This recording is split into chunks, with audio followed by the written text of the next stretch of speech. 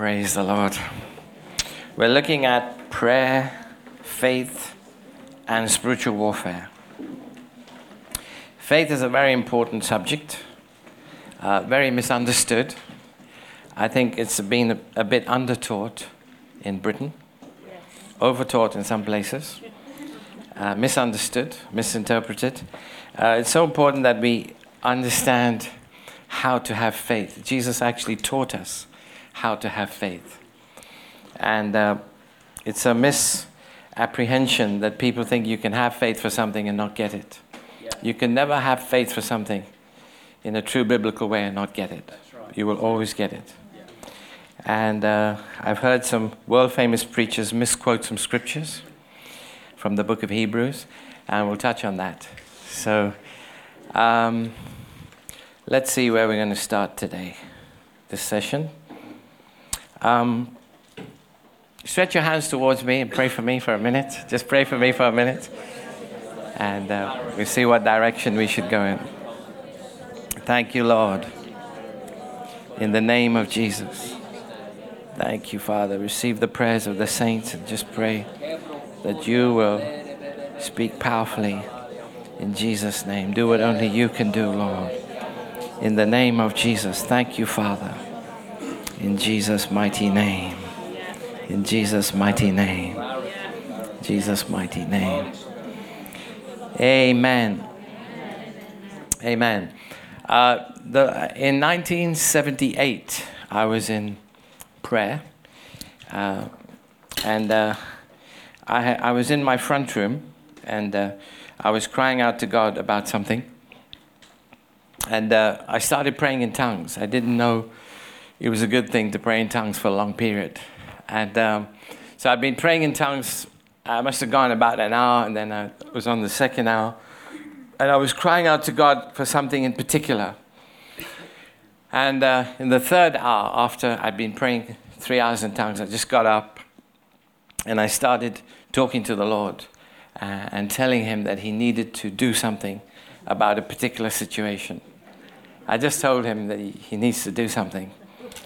And to my surprise, he spoke to me and he gave me a promise. That was in 1978. It was around about July, because I know it was in between term time and so on. And I'm still waiting for the fulfillment of that promise. Amen. In 1986, I had a dream. It was actually Gerald Coates in the dream. Is it good or bad? It's a nightmare. A nightmare. Yeah, Gerald Coates came to me in a dream. And he came right up to me and he pointed his finger at me like that, as he does. And he said, "You have not taken time to seek God. You need to spend 7 days seeking God now." Boom! I woke up. And I knew God was speaking to me to fast for 7 days. I just instinctively knew that. Subsequently, I've spoken to Gerald Coates, and he said, "Isn't that strange?" He said, "Other people have said I've come to them in dreams and spoken to them." He said, "Maybe there's something, that'll happen in the future as we interact together." And we have sort of formed a friendship since that time. But I knew instinctively that I was meant to fast for 7 days. And so I was familiar with fasting, and when I left Bible school, the Lord called me on a 21-day fast. And at that time, he gave me specific instructions. He said 1 light meal a day. So I was working in bivocational pastor for the first couple of years before I went full-time in 81. And I had quite a strenuous job. And I felt him tell me 1 light meal a day. So for 21 days, I prayed and I fasted. And on the 6th night of the fast, God spoke to me in a very vivid dream. And he promised me several things. It's wonderful when that happens. Now, some of those things have happened and some of them haven't happened as yet.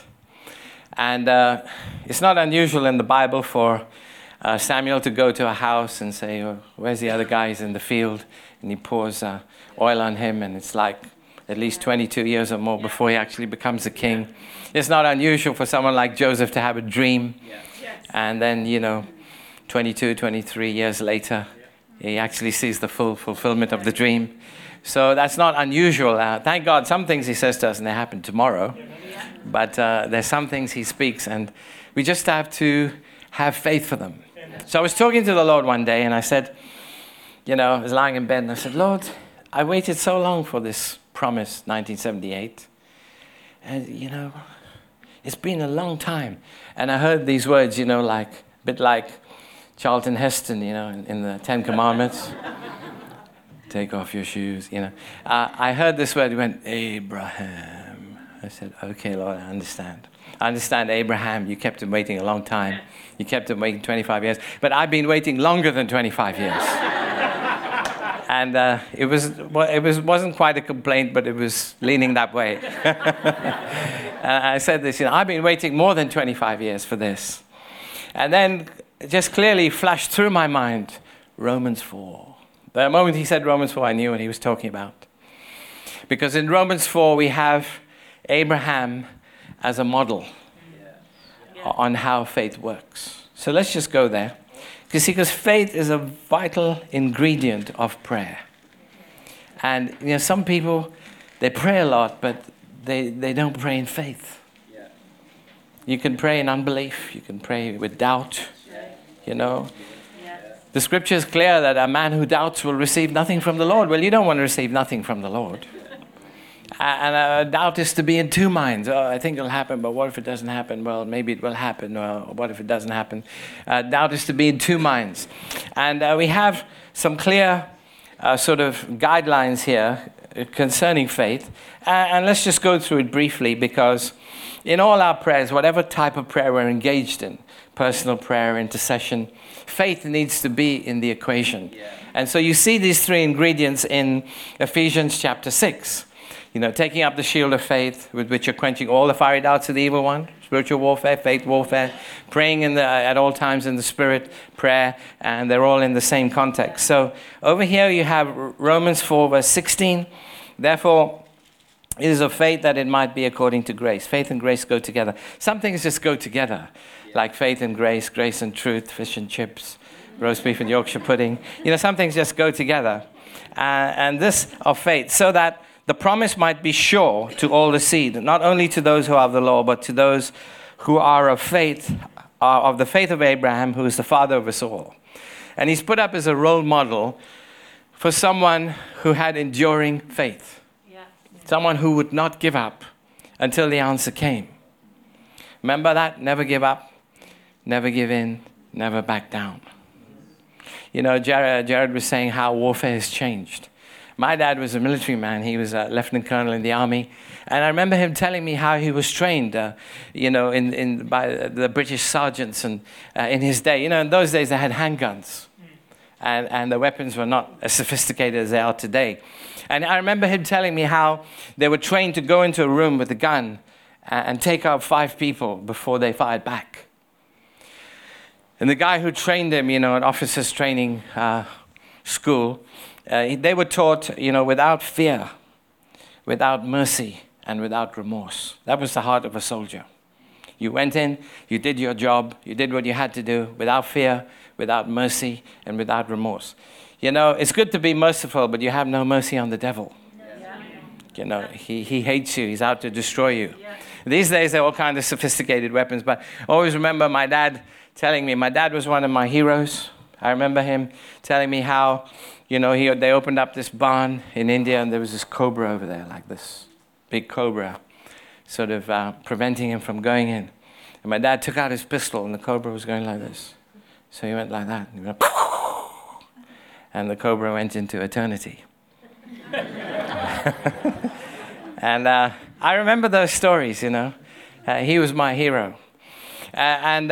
Spiritual warfare, we need to understand it in context, and faith is in the equation, because in spiritual warfare we are told, above all, take up the shield of faith. It means you've got to take the shield of faith with which, I know I mentioned this a few times, with which you can quench all. All, what does all mean? In English, in Hebrew, in Greek, all means all. It says you can quench all the fiery darts of the evil one. Amen? Yeah. So it says here of Abraham, verse 17, I've made you the father of many nations. I mean, he hadn't even had a child yet. And God was saying, I've made you the father of many nations. And that's the way faith works. God makes a statement of what's going to happen. Amen. He told me certain things in 1978, and I know they're going to happen, even though they haven't happened yet. It's about 37 years, I think. That's a long time. And so it says, I made you the father of many nations in the presence of him whom he believed. God who gives life to the dead and calls those things which do not exist as though they did. So if God has spoken to you, through the word and by the Spirit, you need to be holding on to those promises. Yeah. If God hasn't spoken anything to you concerning your life and your future, and you're not actively believing a promise, you're like a boat in the middle of the ocean with no rudder. You don't know where you're going. And so our prayer life is so key. It's the place where we engage God, the place where we hear from God. We hear from the Word. Just 2 nights ago, I was up praying and talking to the Lord about some things, and some scriptures jumped out at me. And the scriptures just answered my thoughts. And I knew it was God speaking to me. And it doesn't always happen. Some nights I get up, go through, and nothing speaks into the situation. But this night it did. So I underlined them, I asterisked them, I put a date on them, because on that day God said that to me. And then my faith locks into that until it happens. And that's the way it's meant to work. So God loves to have a relationship with us. And, again, I was listening to Mike Bickle. And he was talking about personal prayer time and how he conducts his prayer time. So I took notes. And in fact, they were so basic and so simple, but I wrote them down in the front of my Bible. And he was talking about when you go alone to be with the Lord. Amen. Yeah. I think last time I came here was 2011. And I did a very quick run through becoming a house of prayer and dwelling in the secret place. And what that means. The Bible says that if you dwell in the secret place of the Most High, you will experience a supernatural lifestyle. If you dwell in the secret place of the Most High, you're the sort of person, 1,000 will fall at your side, 10,000 will fall, but it won't come near you. He'll give his angels charge over you. Whatever you call, he'll answer you. He'll be with you in trouble. He'll deliver you and honor you. With long life, he'll satisfy you. That does not apply to every Christian. It applies to the person who dwells in the secret place. And Jesus talks about the secret place. So this is where prayer begins, in our personal prayer time. Jesus said, when you pray, Matthew 6, go into your room and shut the door. Now, that is not a parable. It's a teaching. So it's a literal door. So in Luke chapter 18, Jesus told them a parable that men should always pray and not give up. So the parable was an earthly story with a heavenly meaning, and the purpose of the parable was to teach them that they should be persistent in prayer. There's a widow and so on, and he will vindicate those who cry out to him day and night. Persistence in prayer. So that's a parable. But when you get to Matthew 6, it's not a parable. It's a literal teaching. And Jesus said, when you pray, just say, you is me. You is me. When you pray, you go into your room. Yes? Yeah. Not a parable. Right. And you shut the door. Yeah. Yeah. And then he says, your Father, in the original language, it calls that the secret place. And that's the proper rendering of the Greek. Other versions change that term secret place. I like the term secret place. Your Father who is in the secret place will reward you openly. Yeah. So once you've gone into that room and you've scheduled that secluded place where you are alone with God, your life changes dramatically. My life changed in 1974 when I received Christ. Shortly after that, God spoke to me about, he didn't speak to me in words. He sometimes speaks just with a download. You just know what he's saying, even though he hasn't used words. And that often is how God speaks. You just know the sentiment of what God is actually saying to you. And so he spoke to me to spend an hour a day with him. I wasn't a pastor. I wasn't a pizza. I wasn't a pastor, I mean. I didn't even know what a pasta was. If you told me it was an Italian dish, I would have believed you. Because I was a Roman Catholic. And I just didn't know what a pastor. I knew what a nun was, I knew what a priest was, I knew what a cardinal was, and I knew what a pope was, but I did not know what a pastor was. And I was not a pastor. I had not been to Bible school. I didn't know my Bible. And God was telling me to spend an hour a day with him. So I started spending an hour a day with him, and my life changed. You know, I often say to people, you see these posters, especially in London, you know, big leaflets. And it says, I jokingly say, you know, they say, come in here, Pastor Hongo Bongo from the Congo. And it says he's a prophet and he's a mighty man of God. No offense if you're from the Congo. But it just rhymes, you know, we could make up a rhyme with Hull. But Hongo Bongo from the Congo. And he's there, and you come to the meeting, and you'll never be the same again. That's what it says. Come in here, Prophet Hongo Bongo from the Congo, and you will never be the same again. So, you go to the meeting, you hear Prophet Hongo Bongo, and you're the same again. You don't change. You enjoy the meeting, and sometimes people's lives are changed in meetings. Our foster daughter, who was up and down many years, we had Pastor D. Mohan, who pastors a church of 55,000. I saw him lay hands on her, and she changed. Amen. She's now married to an evangelist and traveling and preaching. Amen. So people do change in meetings, amen? Yeah. I think you understand what I'm saying. Yeah. I'm saying, people say, you come to this meeting and you'll never be the same again. I've been to lots of meetings and I'm the same afterwards. But if you dwell in the secret place of the Most High, you will never be the same again. Because it's a daily encounter with him. Yeah. And Mike Bickle, you know, he made such 3 very simple things. He said, when you pray, have a prayer list. It's not all you do, you know, there's many different ingredients to holistic prayer when you're alone with the Lord. But he said, always have a prayer list and write down the things that are important to you. You know, there could be 10 things. And he sometimes has more than one prayer list and pray over them every day. I've seen that. I've seen how when you pray over something day after day after day, sometimes you're praying for it, you don't feel anything, you don't feel any goosebumps, you don't feel anything. But you pray after day after day after day and you see God moving in it. Yeah. Have a prayer list. Secondly, he said, schedule prayer. Prayer, you know, I don't know if you schedule cooking or if you schedule cleaning the house or if you schedule coming to church. Hopefully you do. Or if you schedule some, you know, you schedule things that are important. Like the pastor got a call from another pastor, friend of his who was coming through an American city. And he said, you know, I'm just coming through the city for a day. Could we meet up for lunch? And he checked his diary and he said, sorry, you know, I can't come for lunch on that day. I have an appointment. He said, well, I'll tell you what, let's meet for breakfast at 6 o'clock. And he said, I'm so sorry, I can't. I have an appointment. Because in his diary was written, secret place. So he was not going to have bacon and eggs and beans and sausages and scrambled egg and tomatoes. And it doesn't do the same for you. It'll fill your tummy. But it is not the same as being alone with him. Amen.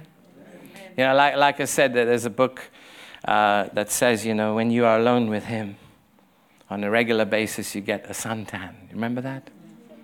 You spend time with him day after day, you get a suntan. S-O-N-T-A-N. So when we talk about spiritual warfare, faith, prayer, the most important aspect of prayer for your life is your personal time with him. And when you schedule that and you don't let anything take it away, Satan will fight you tooth and nail. Yes.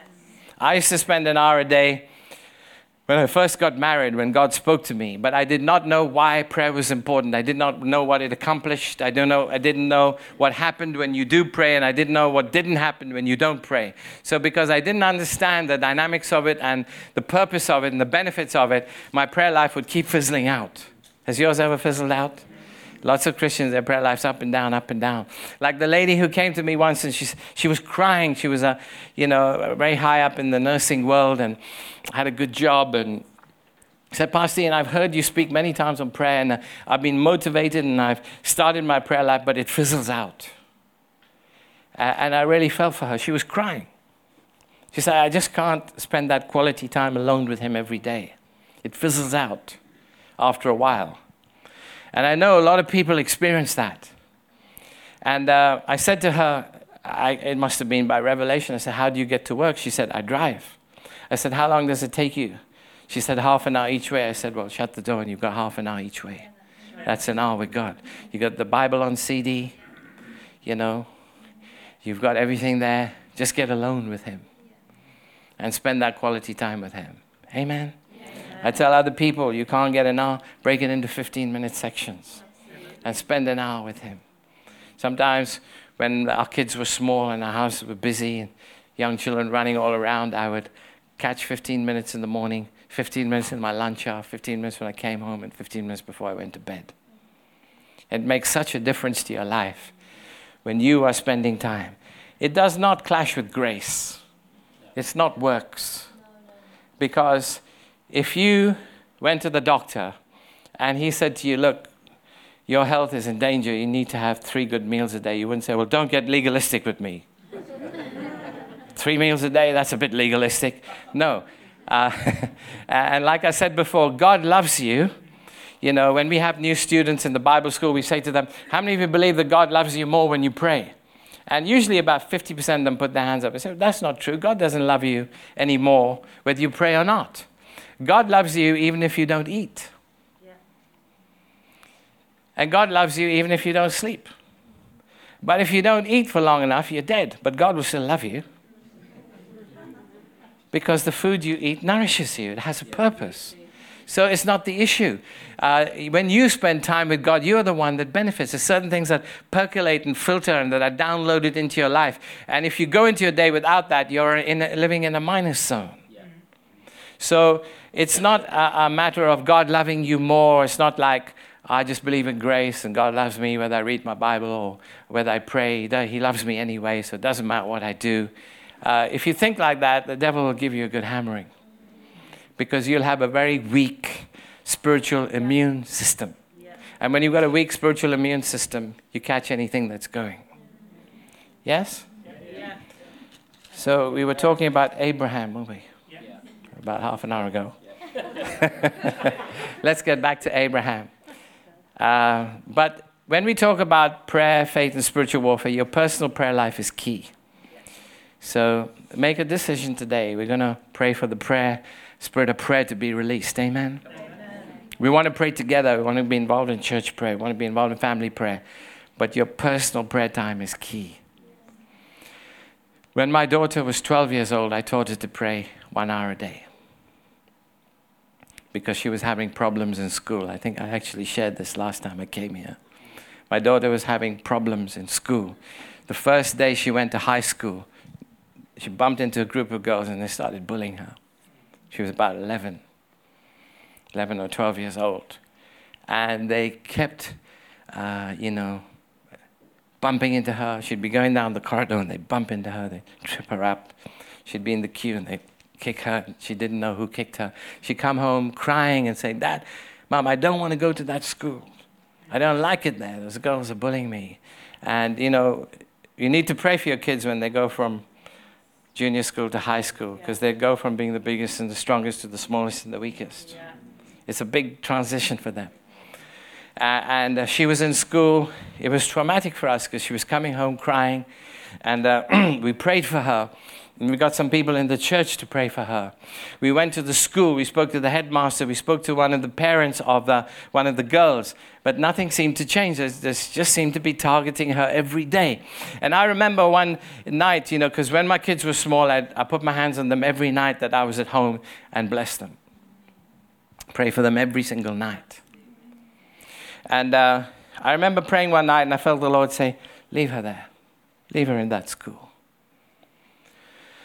So I called Angela up after several weeks and I said, Angie, I'm going to teach you how to pray.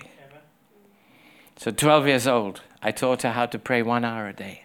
I made it very simple for her. She was 12. She'd received tongues when she was 7. I said, pray in tongues for 20 minutes. Pray in English for 20 minutes. And I gave her the Lord's Prayer format. And then read your Bible for 20 minutes. and then go into school. And I heard her alarm going off in the morning. She got up. She was spending an hour with the Lord. She went to school, came back. Once I heard her go in, slam her door, and spend the second hour with God. 12 years old. Within 1 week, those girls completely stopped bullying her. They not only stopped bullying her, they became her friends. And nobody messed with her because she had mafia protection. Those girls were big, ugly, muscular girls. I'm exaggerating. But they actually became her friends, and they remained her friends for the whole of her schooling because of her prayer life. That was the fruit of her own prayer life. And she learned a lesson that week that would last her for the rest of her life. She's still serving the Lord today. Amen? So look at verse 17 of Romans 4. As it is written, I made you father many nations in the presence of him whom he believed. God, who gives life to the dead and calls those things which do not exist as though they did. Who contrary to hope, in hope, believed, so that he became the father of many nations. According to what was spoken, so shall your descendants be. And not being weak in faith. What's the opposite of not being weak in faith? Being strong in faith. Not being weak in faith. He did not consider his own body. His body was screaming at him and saying, you're too old. Your wife's too old. You can't have a baby. I know God said it, but you can't have it. And not being weak in faith, he did not consider his own body. When he looked at the circumstances that were so contradicting the promise, it says he didn't consider his own body already dead since he was about 100 years old, and the deadness of Sarah's womb. As you know the story, Sarah was not only old and beyond childbearing age for that, region of time, but she was also barren. She had never had a child in the first place. So there was double trouble there. And he did not waver at the promise of God through unbelief, but was strengthened in faith. What's the opposite of being strengthened in faith? Is that your faith grows weaker. It says the Israelites would not go into the promised land because of unbelief. It was a total lack of faith, because going into the promised land and fighting for the land involved trusting God. Your life's on the line, but you were going to get all those things he promised you, and they forfeited those things because they were not living by faith.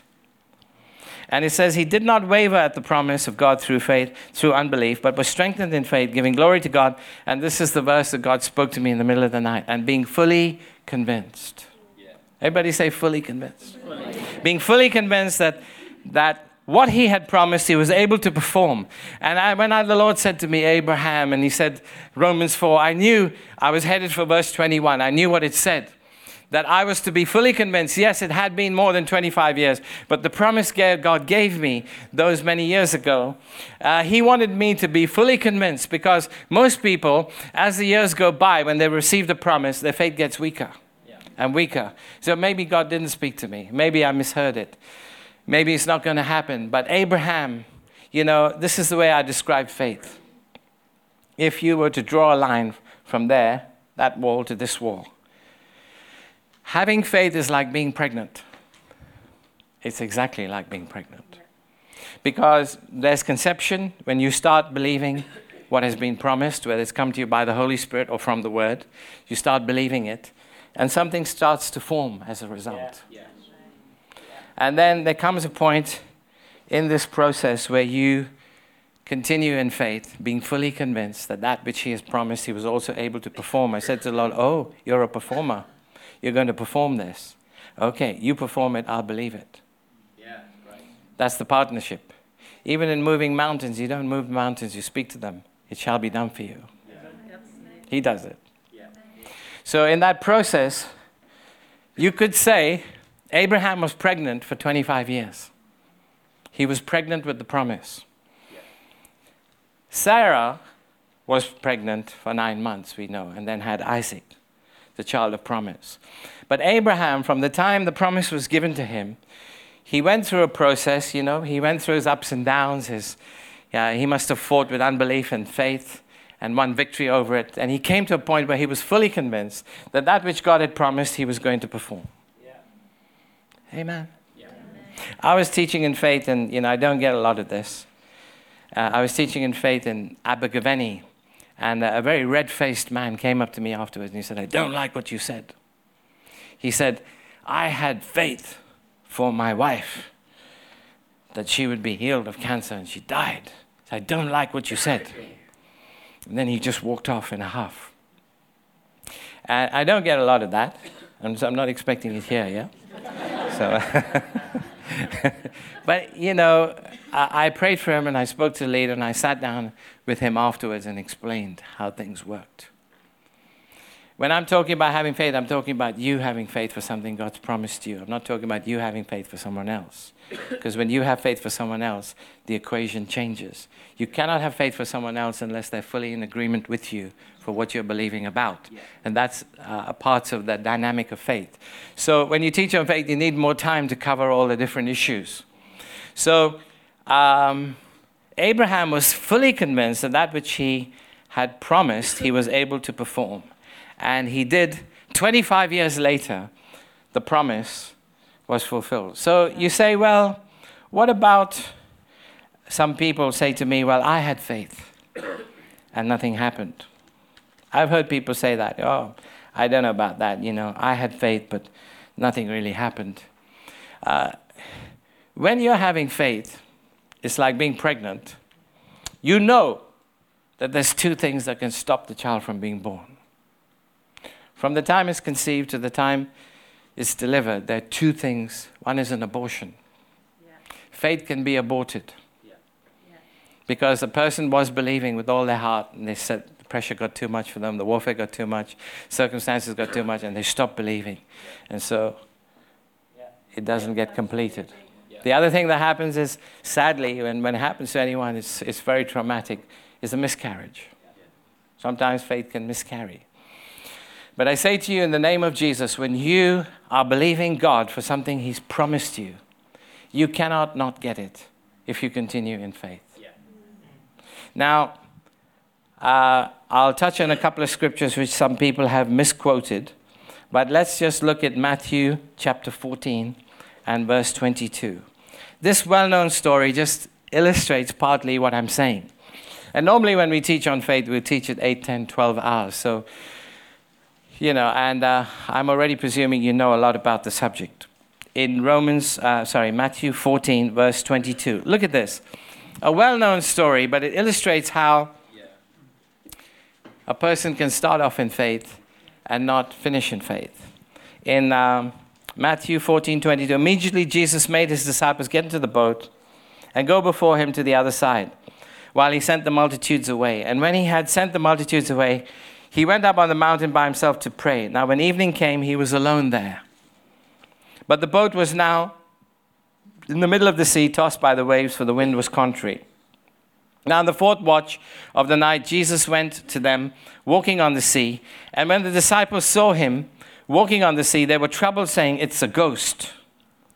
And they cried out for fear. And immediately Jesus spoke to them, saying, "Be of good cheer, it is I. Do not be afraid." And Peter answered him and said, you know the story, don't you? "Lord, if it's you, command me to come to you on the water." And Jesus said, "Come." And when Peter had come down out of the boat, he walked on the water to go to Jesus. And when he saw that the wind was boisterous, he was afraid. Beginning to sink, he cried out, "Lord, save me." And immediately the Lord stretched out his hand and caught him and said, "Never mind, old chap, I'll help you." He says, "Oh, you of little faith." He said, "Oh, you of little faith, why did you doubt?" You think that Jesus would be more compassionate. I mean, the guy's in the middle of the sea. The wind is blowing, the waves are all over the place. But Peter, when he sees Jesus walking on the water, he says, "If it's you, Lord, bid me come." And I love what Reinhard Bonnke said. He said, one word, come, C-O-M-E.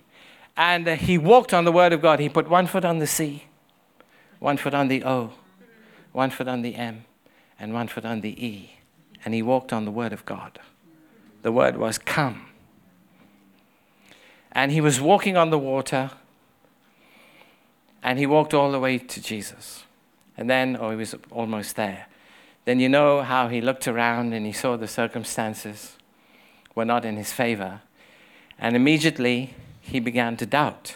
How do you know he began to doubt? Because Jesus said so.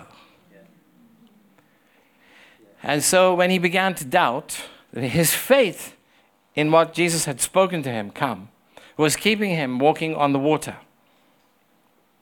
But the moment he began to doubt, he began to sink. And of course, Jesus rescued him, caught his hand, brought him back. But Jesus told him off, and he taught him a lesson in faith that he remembered for the rest of his life. He said, "Oh, you of little faith, why did you doubt?" And they got into the boat, and the boat ceased.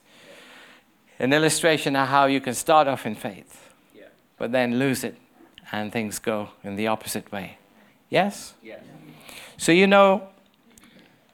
we need to develop our personal prayer lives. And it's also in the first place where we experience spiritual warfare. And we should become skilled at stopping the devil from messing with our lives. Yes. Amen. Every day when I pray, I don't wait for things to go wrong. I pray in my prayer time, and I cover all the things in the day that are important to me. My wife, my children, my grandchildren, the church, the elders. I pray for God's supernatural protection.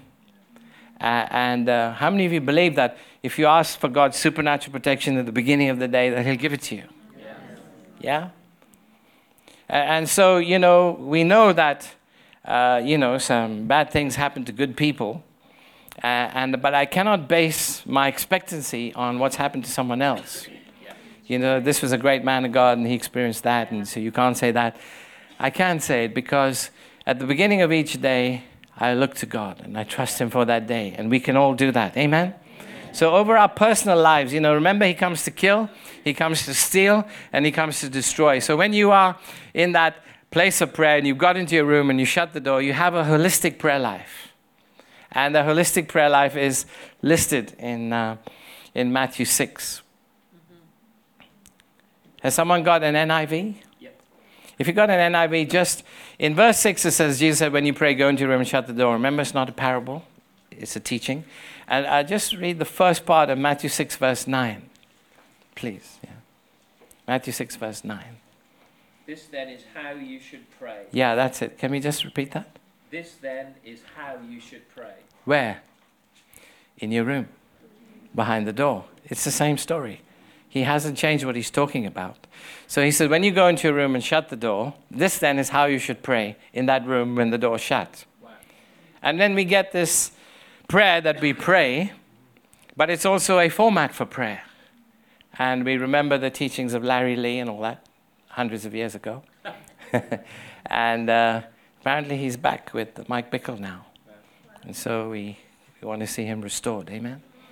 But in there, very quickly, in passing, because I did touch on this last time as well, when we get into that room and shut the door, the Lord's Prayer format is what I taught Angie to do, 20 minutes in English, 20 minutes according to the Lord's Prayer format, and 20 minutes in English, in the Lord's Prayer format, 20 minutes reading the Bible and 20 minutes in tongues. The Lord's Prayer format is very simple. When you read the Lord's Prayer, you have 6 clear sections. The first one is, Our Father who art in heaven, hallowed be your name, which is worship. Yeah. Worship is a vitally important part of our prayer time. Yeah. In fact, so important that Jesus taught us prayer, you could say, in a worship sandwich. Yeah. Father who art in heaven, hallowed be your name. And you end off with, thine is the kingdom, the power, and the glory, praising Him, worshiping Him, and thanking Him. Amen? So when you go into your room and you shut the door and you have that prayer list, and you schedule a time for prayer. And when you go before the Lord, Mike Bickle says, always go with the expectancy that He's longing and waiting for you. Yeah. He loves to hear from you. He's like been waiting for this. And His disposition towards you is He loves you. He wants to bless you. Let me tell you something about the love of God. It was a little revelation to me just recently. Within the Trinity, they passionately love each other. The Father loves the Son, and the Son loves the Holy Spirit, and they all love each other. It's passionate, deep love at the deepest level, way beyond our imagination. They passionately love each other. And the Bible says how much the Father loves the Son. if you can imagine how much the Father loves the Son. Do you know that the Father loves us, the Bible says, as much as he loves the Son? Sometimes we're tempted to think, God loves the Son 100%, but he loves us 50%. No. God loves you as much as he loves Jesus. God the Father, God the Son, God the Holy Ghost. He loves you. He doesn't love you. If he loves you, he doesn't love you 50%. He loves you 100%. That means he loves you at the deepest level. And when you go before God in prayer, you must go before him with that expectancy, knowing that that is his disposition towards you. It helps you to get a better relationship with him. Amen? Yeah. So when you are alone with the Lord, you schedule a time, you have a prayer list as part, and you have a disposition towards him, sensing and knowing his amazing disposition towards you. He's longing for that time, and he's enjoying that time, and he's expecting to interact with you. But when we go into prayer, there's 6 which are sort of sections which we go through very quickly. Our Father who art in heaven, hallowed be your name. It's very interesting that when we pray, I've said this before, and we left some tapes behind, so you may have heard this before. A great man of God, he said this. He said, before we say my, we say thy, thy, thy. Have you heard that? It says, Our Father who art in heaven, hallowed be thy name. Thy kingdom come. Thy will be done. Before you say, give me this day my daily bread. So our first focus in prayer is to take our eyes off ourselves, to take our eyes off our circumstances, take our eyes off the devil, take our eyes off our problems, take our eyes off the mother-in-law, take our eyes off of father-in-law, or whatever. You get your eyes off of your circumstances, and you get your eyes onto God. That's the first focus. You're not binding the devil. You're not... engaging, you actually say this. You say, Our Father who art in heaven. You get your eyes off the earth onto heaven. Absolutely. It's amazing when people pray, how stuff leaves heaven and comes down. It says that in the upper room, 120 people were praying, and as they were praying for 10 days, suddenly they heard a sound from heaven. I just love that. I mean, they're sitting here on the earth, and they suddenly hear a sound, but that sound came from actual heaven, which is in another dimension. It left heaven, it came down, it was visible in tongues of fire that rested on each one of them. There's 120 at least tongues on each one of them, and they were anointed and motivated and thrust into the world to be evangelistic, and that was the beginning of the change of this world. Yes. Came out of a prayer meeting. Something left heaven.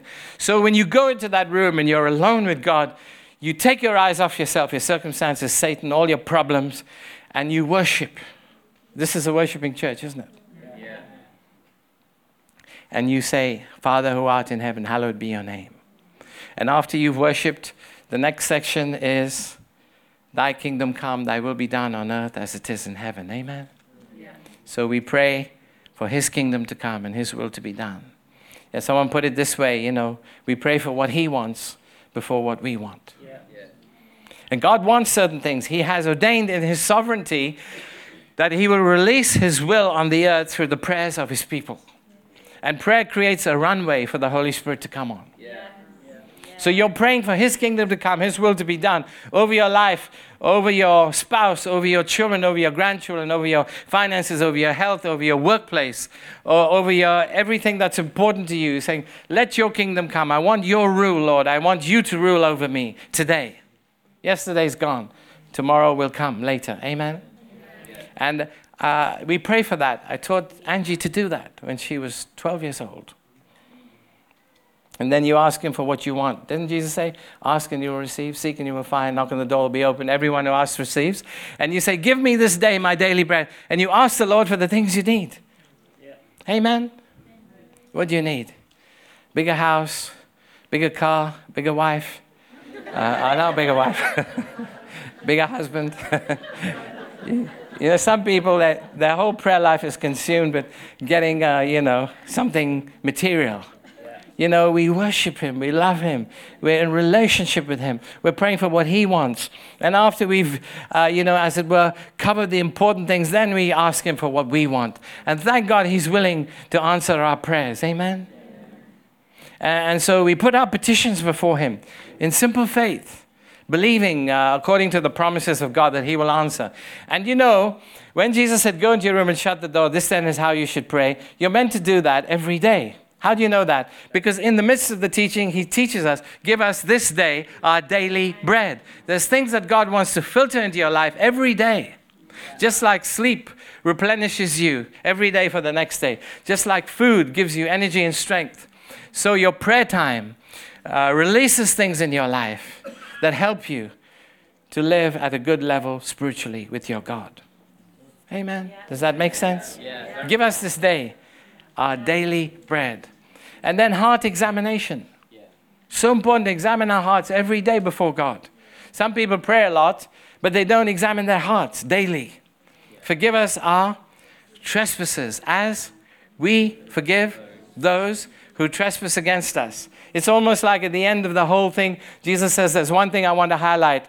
And he said, whenever you stand praying, forgive if you've got anything against anyone. Yeah.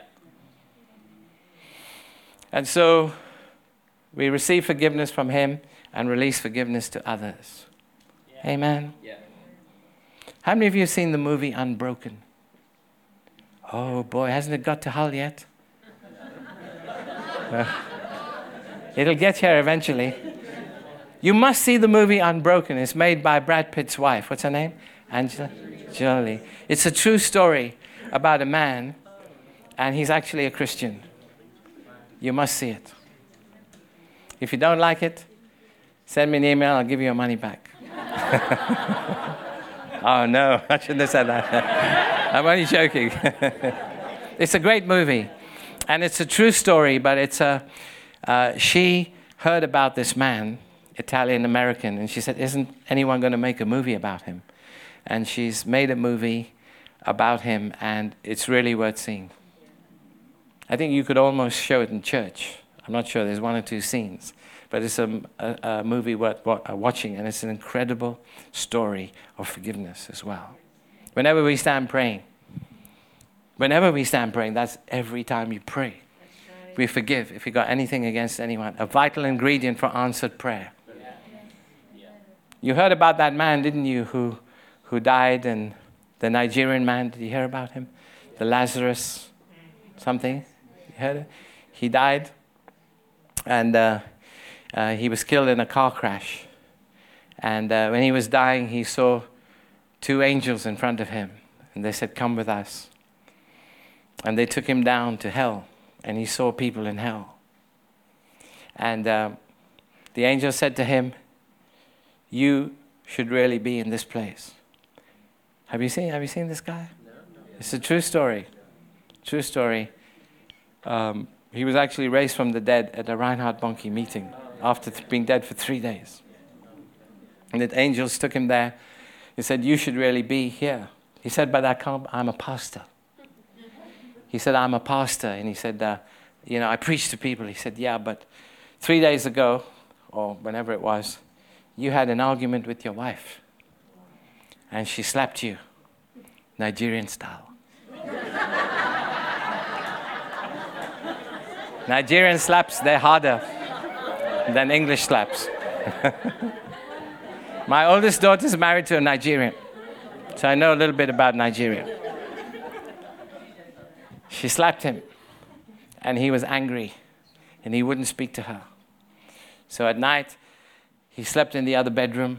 He locked the door. She came to the door to ask for his forgiveness. He wouldn't forgive her. For 3 days, he held out. She approached him several times.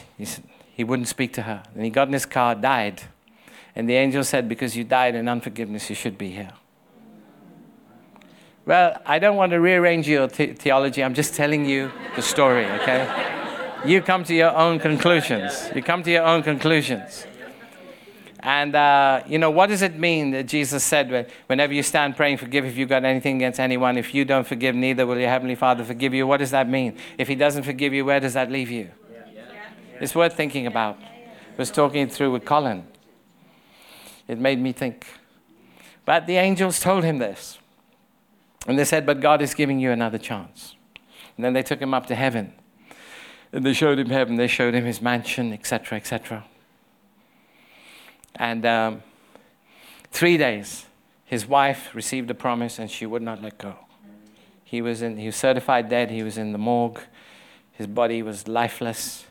But she somehow got permission and took his body away from there, took him to a Reinhard Bonnke meeting. And he was downstairs and, to cut a long story short, he came up and he was back to life and he said he'd been to heaven and hell. So it's worth thinking about. If there was any chance that through my unforgiveness I could miss out, I don't want to take any chances. How about you? So there's a forgiveness aspect of prayer which we should engage in every day.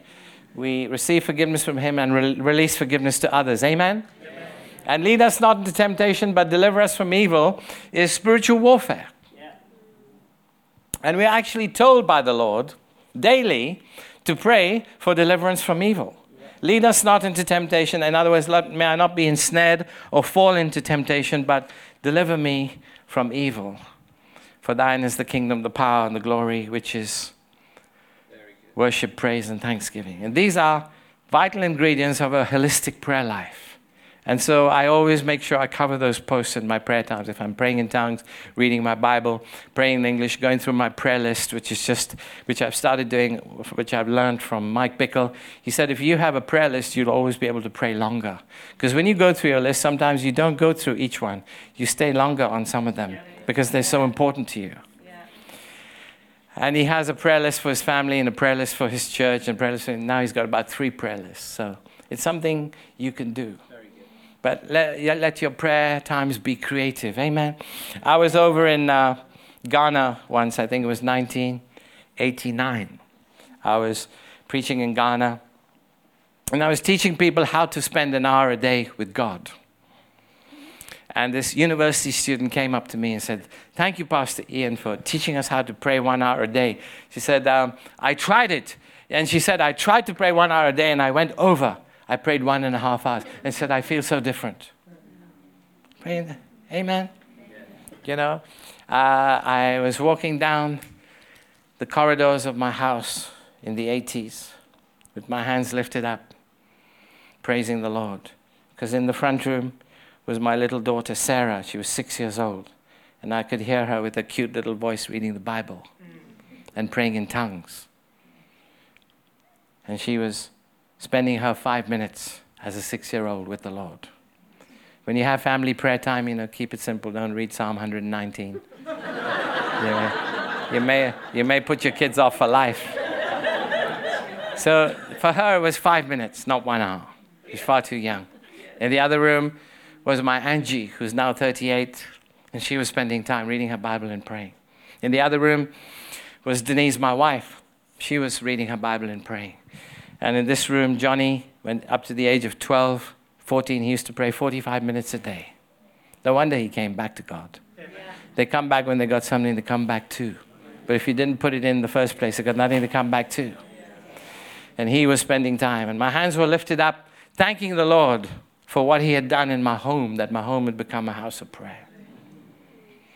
And the reason why I was so grateful was because a couple of years earlier, things were all over the place. Our marriage was in problems. We nearly broke up.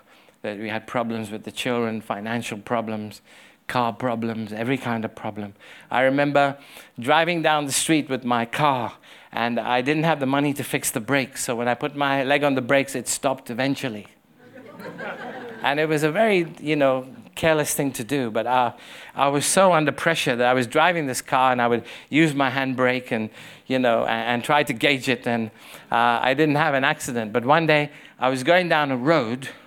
And as I went down this road, there were cars both sides. There was only room for 1.5 cars. And I went in.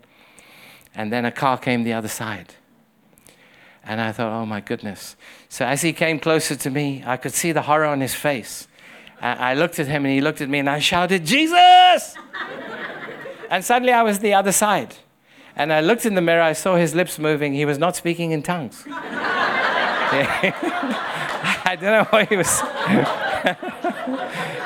I don't know what he was saying, but it wasn't tongues. But that was the grace of God. I have gone down that road so many times and looked at the road and cars, there's no room for 2 cars. You must have done a miracle that day. I did get my brakes fixed in the end. Praise the Lord. But we'd been through such tense and terrible times that was the reason why I was so grateful to God on that day. And it wasn't always that good in the years ahead. Sometimes it was up, sometimes it was down. Before battles with Johnny, visiting him in prison was traumatic. There was all kinds of things we faced.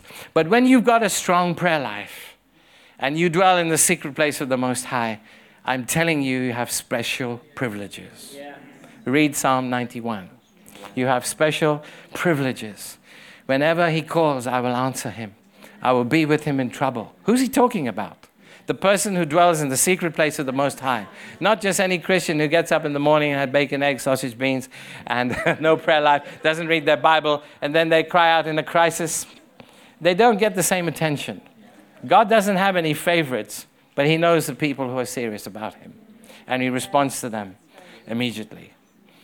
The Psalm 91 person, whenever he calls, I will answer. I will be with him in trouble. I will deliver him and honor him. He shall tread upon the lion and the cobra. What's a lion and the cobra? That's spiritual warfare. Yeah. Amen. The devil goes around like a roaring lion. Yeah. So, spiritual warfare is real. But one day I had this dream, and God often speaks to me in a dream, even though I'm a young man. Young men shall see visions, the old men shall dream dreams. I've been dreaming for a long time.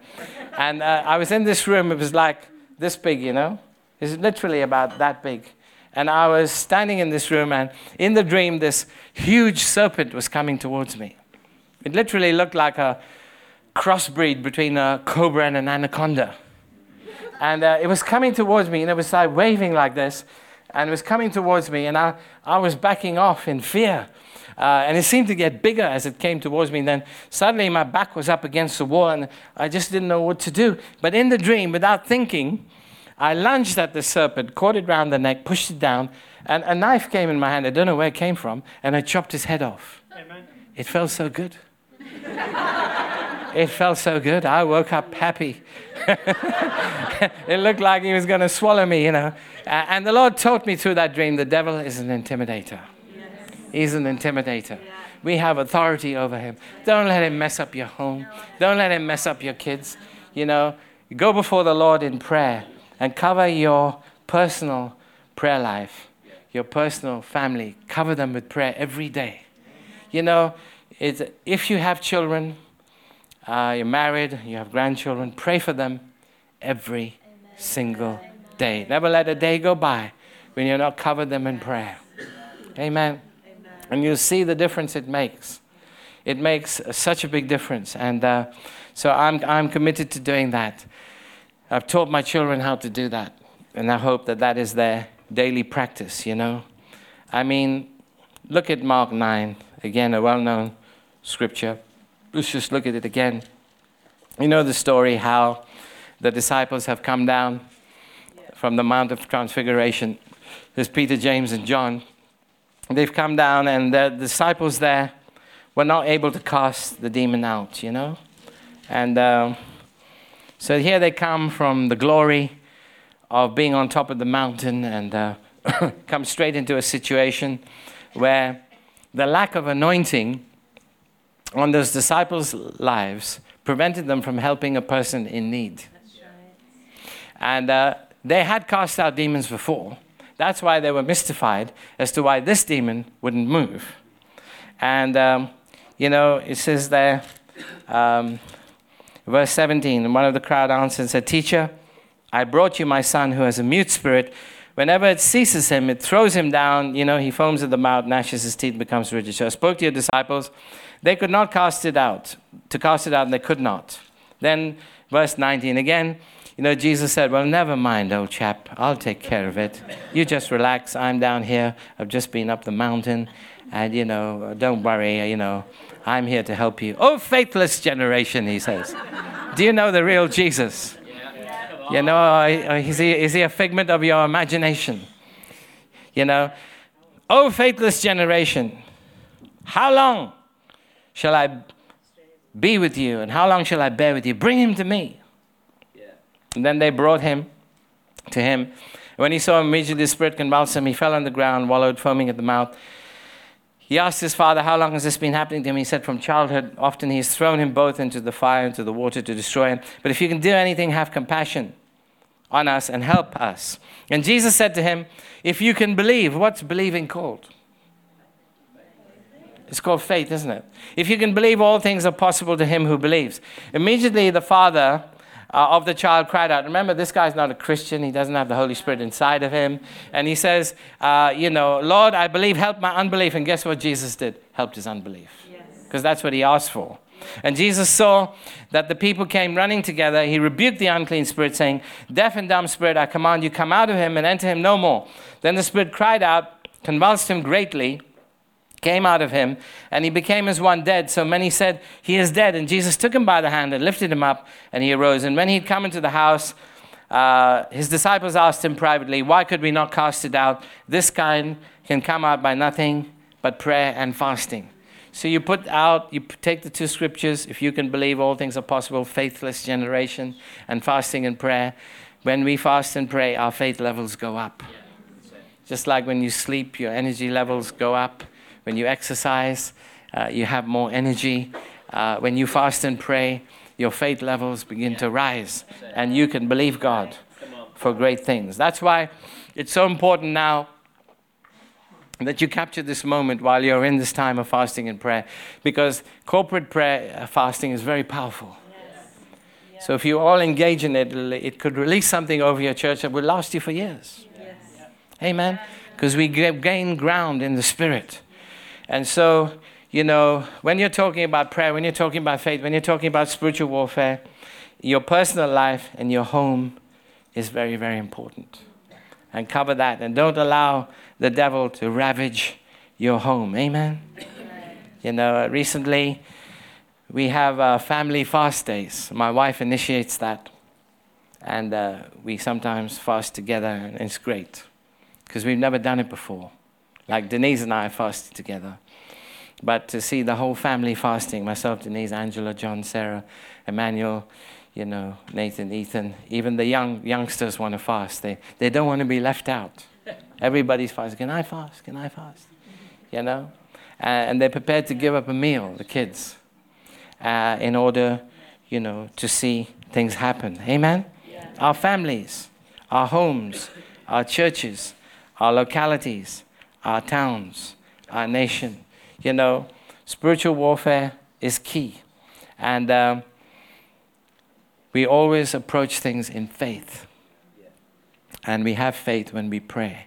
I believe that when you're in faith for something, you're always looking at the horizon of your life and you're always expecting something to come towards you. And so if you're not believing God for something right now, I often ask people, what are you believing God for right now? What is it you're having faith for? What is it you're expecting? What is it, I ask people all the time, what has God promised you in the Bible? They say, never leave you or forsake you. I say, yeah, okay. I'm with you always. Yeah, I know that. They say, give you these general things. I'm with you always. I'll never leave you nor forsake you. And all these general. I'm not asking about general promises that God has given to every Christian. I'm saying, what has God promised you? And you get alone with him and he'll start promising you things. You start filtering. You become fully convinced that what he's promised you will come to pass. There's a lady in our church. She's quite big. In fact, she's very big. She's one of the biggest ladies I've ever seen. Oh no, don't send the tape to Wembley, I'll get into trouble. She's very, very big. And she went on a 21-day fast years ago. And she was praying for her husband. She's not the most eligible lady I've ever seen. But she was praying for her husband. And she was so determined to get her husband that she was going to fast 21 days. And the Lord spoke to her and said, I've already got a husband for you. Fast and pray over your ministry. So she fasted and prayed 21 days for her ministry. She has a powerful ministry. And she married a guy. He's one of the skinniest guys I've ever seen. He's not very big. It's like Laurel and Hardy. No. But you know, it's amazing. It's amazing for a person to have faith and believe God. Nothing is impossible.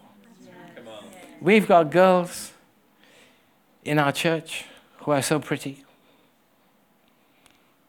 but they're not married. This girl is not one of the most eligible girls you'd ever see, but she is married. And her husband's got a good job, and he's earning good money. Amen. All things are possible. Fasting and prayer. You know, it's good to fast chewing gum and chocolate and TV and multimedia. Good to fast all these things. I believe in it. But when Jesus fasted, he didn't fast iPads or chewing gum or chocolate. He fasted food. Yeah. And biblical fasting is going without food for spiritual purposes. All the other things you give up are good. And any sacrifice you make unto the Lord is acceptable to him. Yeah. But biblical fasting has to do with going without food for the higher purposes of prayer. Amen. And when you do that corporately, it's very powerful.